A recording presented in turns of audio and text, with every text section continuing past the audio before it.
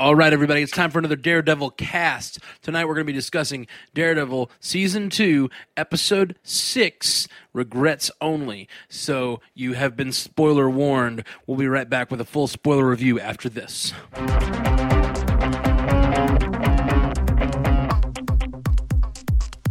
Welcome to the Marvel Cinematic Universe podcast. My name is Matt Carroll. I am Jeff Randall. And as we said before the break there, we are here to discuss Episode 6 of Season 2 of Daredevil, Regrets Only. So fully spoiler alerted, all of you are. That was very Yoda of me. We are. I'm so excited to get back to this. We talked about last episode, episode 5, and it was a little slow for us. I rewatched it, and it is a great episode. It is. It's such a great episode when he gets the chance to kill his father's killer. And he chooses not to. It's really powerful. Really, really powerful. I'm surprised he hasn't been attacked or taken down by that guy yet.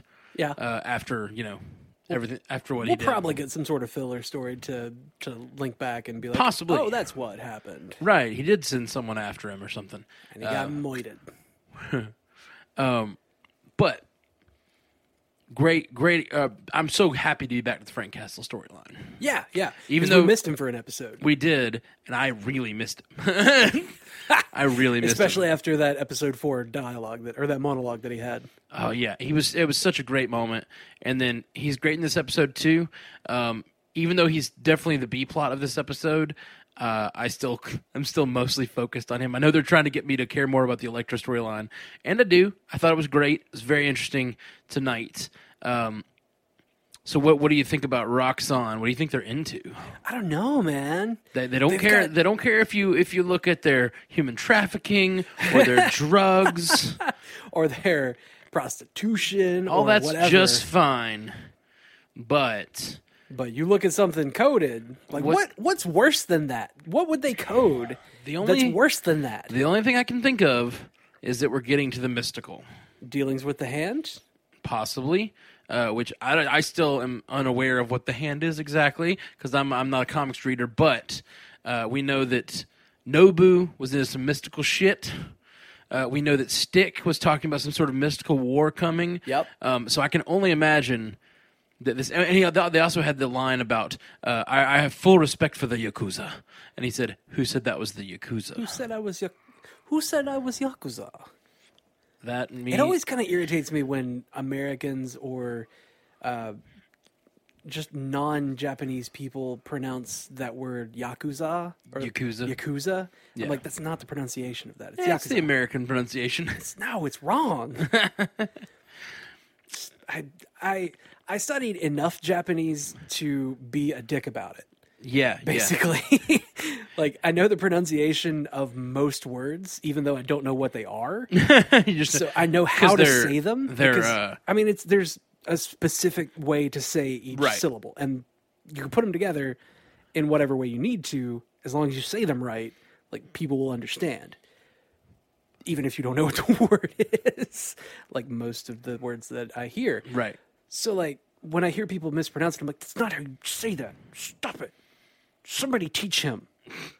Like, you've got translators on that show. I know you do.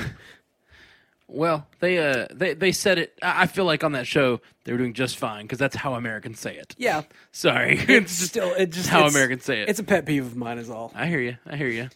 But that was a great little disparity of, like, I have the utmost respect for the Yakuza, and who said that was Yakuza? Yeah. And you're just like, what? What is he? Who are you then? Yeah. Which who do you affiliate with? I don't know much about the hand, but it definitely seems like that is where we're going. Whatever that means, whatever the hand is, it seems like it's something to do with the battle that Stick was fighting last season. So. Yeah, the war to come, so to speak. Yeah.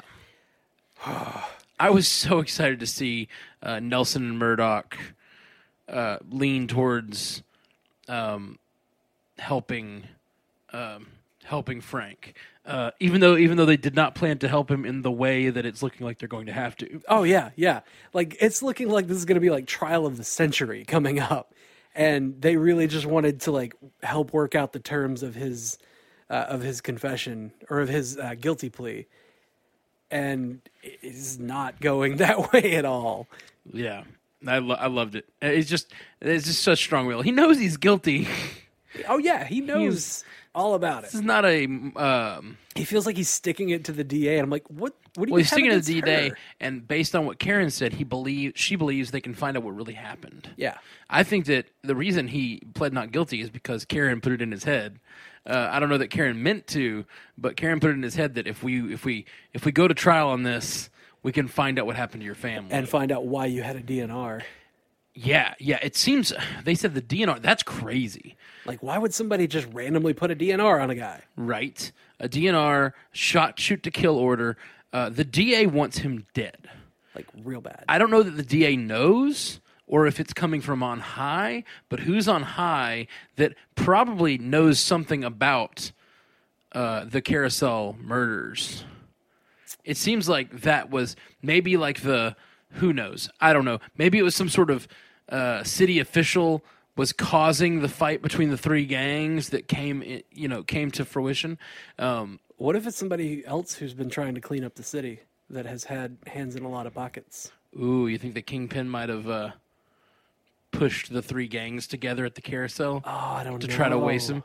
How long? Do we know how long ago that Carousel happening was? No, I think they mentioned when that occurrence happened. They mentioned when it happened in the newsroom when they were looking through the articles, and they mentioned that they had to wait like a week or so to get it into the paper. I don't remember exactly when the day was. We'll have to rewatch. Yeah. Oh, that's right. He said something about them not wanting to cover it because gang violence is gang violence and blah blah blah. Yeah. Yes. So someone is hiding what happened to his kids, and it's just such a realistic version of what we've always seen in the comic books of two superheroes needing to team up for whatever reason. Yeah. And I just know we're going to have Frank Castle back out on the streets by the end of the season. We have to. He's not gonna stay put away. They're gonna have mishandled his case so much that they're gonna end up releasing him, and we're gonna get more Punisher on the streets. And I'm so excited. I like it when this guy just murders bad people. I do. Oh my gosh. We talked about last episode, but that shot to the face. Oh yeah, the gunshot to the face. Yeah, in episode 4. Oh my god. Yeah, it was intense. We do have some feedback about that. We got feedback about a lot of things that we probably need to cover in a different. Yeah, we're probably going to do a specific feedback episode because we have a lot for the first half of Daredevil. We have a lot of feedback building up. You want to do like a Daredevil the halfway mark? Feedback? I think we will. I think we're going to probably drop that. We'll probably do it after this, and then we'll drop it later today, so that there'll be 2 Daredevil episodes dropping today. One that's this episode we're doing now, and one that's just feedback. I think that'll be fun. Yeah, and you guys can hear us talk forever. Woo! Forever and ever and ever. How about that? We do have some feedback about this particular episode, though. Cargo Man Shark says to us on Twitter, he said, hashtag DDS2E6. That's a great hashtag style. People use that format. Yeah, I like that format. It's I have had such a hard time not reading all the spoilers. I'm like organizing feedback for episode 12, and I'm like, don't look, don't read. Turn off brain. Just copy paste. Control all the page and just paste the page and then go find it later. He says, hashtag DDS2E6, Electra smiling hungry gave me a creepy Gemma Simmons vibe, and I think I may never look at her the same way again. I can totally see that. I can totally see Electra kind of feeling like Gemma Simmons a little bit. The acting, the voice, it's partly just the British thing. Hungry? She was so creepy. It wasn't even that she said hungry. It was the smile that, like, it reminded me of the meme that you see online. That's the like overly clingy girlfriend meme where she's just like smiling into the camera, like really crazy. Right. It's exactly like that. That's what that made me think of. This episode, I had a really weird experience with the first scene because I fell asleep on my Roku remote. And somehow I changed my audio and subtitle settings. Oh. And so when this episode started, the guys got off the bikes and they were talking to each other. I believe in English. Were they not? It was Japanese. It was Japanese. Yeah. Well, somehow... And it wasn't subtitled in any way. Somehow I changed the subtitles to Japanese. Okay. Which did give me subtitles for what they were saying. And then I changed the language settings in my sleep, rolling on the remote, to German. And so they got off the bikes speaking in Japanese with Japanese subtitles, which I thought was a weird choice for Daredevil to do.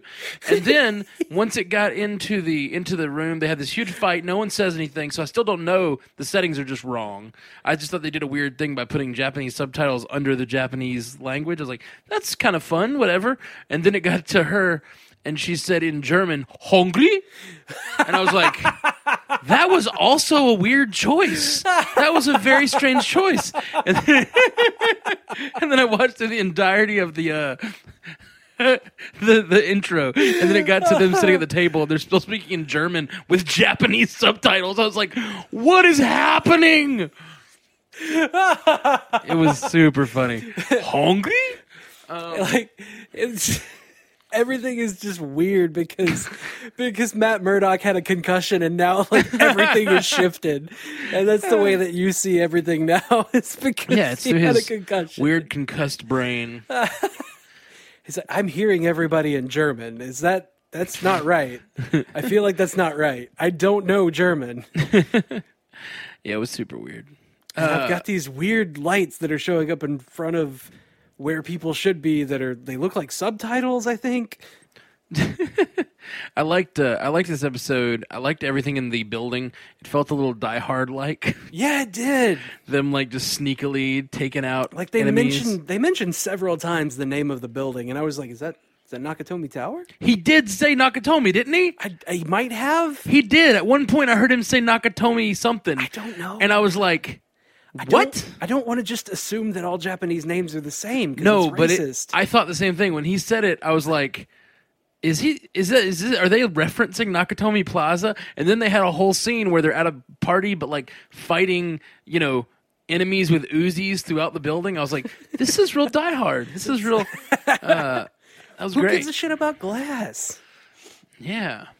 What? Oh man, I like that they didn't fight as many people as they could have in this episode. We got a lot of Matt Murdock being stealthy and extrasensory. Well, part of the thing is he wasn't wearing his Daredevil suit. So if he gets caught, he's not Daredevil. He's not Daredevil. Murdock. Matt Murdock just got caught robbing this place. Yeah. And so I kept thinking about that as he's going through fighting these guys. He better not show his face to the cameras, which they looped the cameras, so that was taken care of.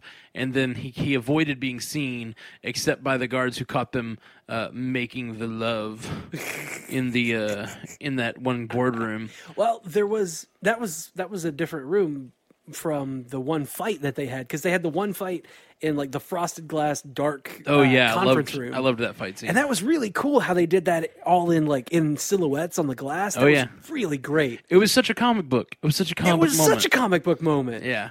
And they worked together. When the artists are tired of drawing all the details, this fight's going to be in silhouette. Yeah. The worst thing that you always see is there's always this one big page at the end when somebody's dying or something. It's just an all white or an all black page, and you're like, that is so lazy. Yeah, they're just so lazy. You are so lazy right now. All right. Well, I think that's all I got to say about this episode. Do you really? Yeah. You don't want to talk about how? I don't know. We've talked about a lot, I feel like. Yeah, I think we kind of made it. But I also feel like we haven't talked enough about it because it was such a good episode. It was a really good episode, no doubt. Oh my God. I'm just ready to get to the next one so we can get all this other episodes up for the week. Yeah, let's do it. All right, guys. Thank you so much for listening to the Marvel Cinematic Universe podcast tonight. We'll be back with you later today, in fact, with some Daredevil feedback, and then we'll be back tomorrow with episode 7. So, living on a prayer feedback, because we're halfway there. God, it's crazy. Yeah. Oh, we're halfway there. Whoa! Living on a prayer. Take my hand and we'll make it, I swear. swear.